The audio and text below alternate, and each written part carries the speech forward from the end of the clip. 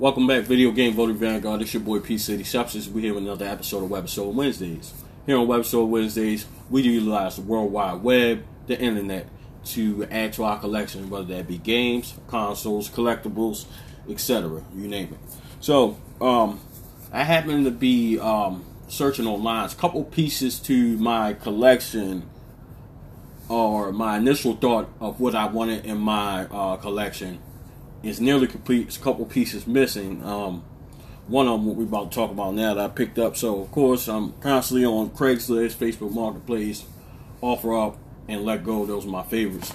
I was searching and came across a gentleman that had quite a few things listed on Craigslist. Yeah, he was on Craigslist. I was able to broker a deal for $100. So we're only going to talk about a portion of the purchase. So that purchase that I got from that gentleman was a Super Nintendo. Super Nintendo was a very big part of my childhood. Like I said, Nintendo was a very, very intricate part of my childhood. That's what I mostly remember. My first console was a Game Boy, next being Nintendo, Super Nintendo. I'm pretty sure, as a matter of fact, I have owned every Nintendo system I ever released, to my knowledge, here in North America. So a little bit of info about the Super Nintendo. It came out in the 16-bit era. It was released in 1990 in Japan, 91 in South Korea, North America in 91 and 92. It was released in Europe and Australia, and 93 in South Africa. I don't know why there were different release dates in different countries. I couldn't tell you. That makes no sense. Over in Japan, the Super Nintendo, or the Super NES as it's called sometimes, is known as the Super Famicom. If you go to any type of con or gaming convention, you will see a lot of Super Famicom consoles available, also that you can buy online, and some of them, I think there are mods that can be made to your Super Nintendo so you can play Famicom and Super Famicom games on your SNES.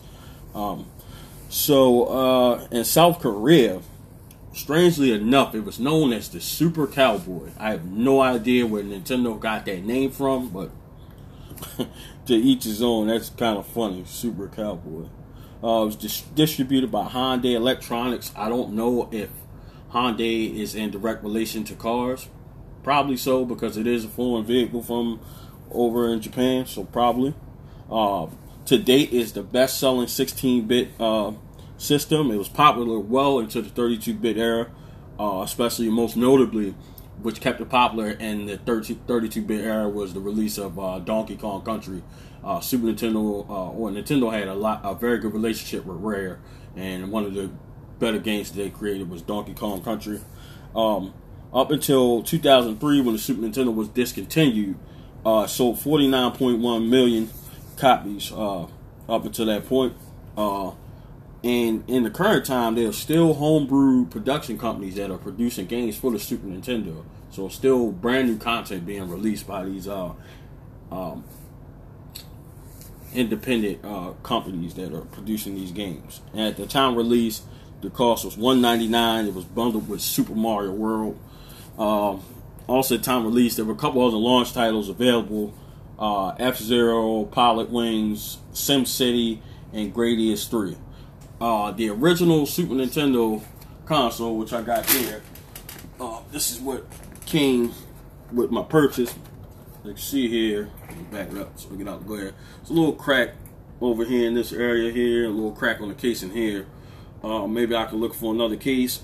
If you notice, any collectors out there will automatically notice that with a lot of these consoles that were like the grayish in color, they tend to fade and kind of turn into this tan color here. And the casing may be a little cracked because it's well over, probably closing in on 30 years old. So you got this tan discoloration going on here, but it still functions properly, still operates properly. See a little chip here. Still functions, so maybe I'll look for one with a new case. I mean, I got this bundled with some other stuff, so I don't think that I paid too much in the grand scheme of things if I was to break everything down individually. But I would say typically they go it kind of on the higher end now, especially with the release of Super Nintendo Classic. These prices have skyrocketed on these Super Nintendos as well as the Nintendo. So what I would say in one that isn't discolored, we always want to try to aim to basically negotiate our prices. So something discolored like this, I probably wouldn't pay over $50 for it. I just would not. Maybe 40, maybe the maximum I would pay for one with discoloration. And for one that's in pretty mint condition, meaning it's still that original gray, I would probably, I guess it's your choice at that point. And I would say it's probably worth it, but I probably wouldn't do no more than outside the box, $100. It's still in box. The prices can vary. Of course, they'll skyrocket at that point being completely boxed. So this is my Super Nintendo console that I picked up. Happy with it. Happy that I have it added to the collection. It actually came with, the gentleman gave me this controller. It's an SN program pad. I guess you can program and set it. It's like has some turbo functions available, so you guys can see that. Pretty cool.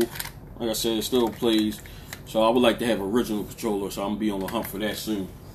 So that's pretty cool. I'm glad I got that added to the collection. That was an important piece to what I initially envisioned for my game collection. Of course, the thoughts have well expanded out of that box since back then, since I wanted that.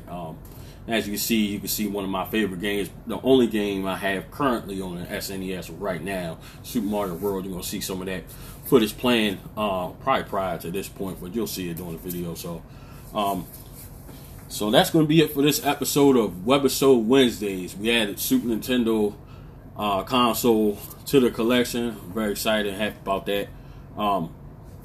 Don't forget, I want to thank all my subscribers. New subscribers, we added like 5 this week to the Video Game Voting Vanguard. Welcome aboard. I appreciate you guys. Appreciate the continued support. I ask that you continue support. Let's step it up. I'm challenging you guys. If you haven't, hit the subscribe button, hit the like button, turn the notifications on. Comment below if you have Super Nintendo or any thoughts that you have about any of the videos. Comment below.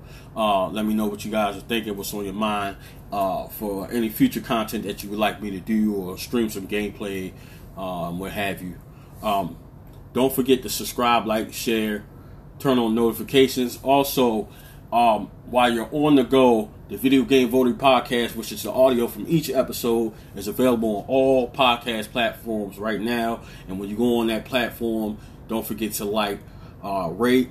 The higher you rate it, the higher it moves up, especially on Apple iTunes. When you give me a good rating, it boosts us up. We get closer to the front page, and it gets promoted. And once it's promoted on iTunes, it also promotes on Spotify, and it trickles it like a domino effect onto the other podcast platforms. So I would definitely appreciate that. Let's get these subscribers up. Let's get the likes up. Let's get this Video Game Voting Vanguard built up. So I appreciate you guys. We're going to end the episode on that note. This has been another episode of Webisode Wednesdays. It's your boy P City Substance, and this is the Video Game Voter.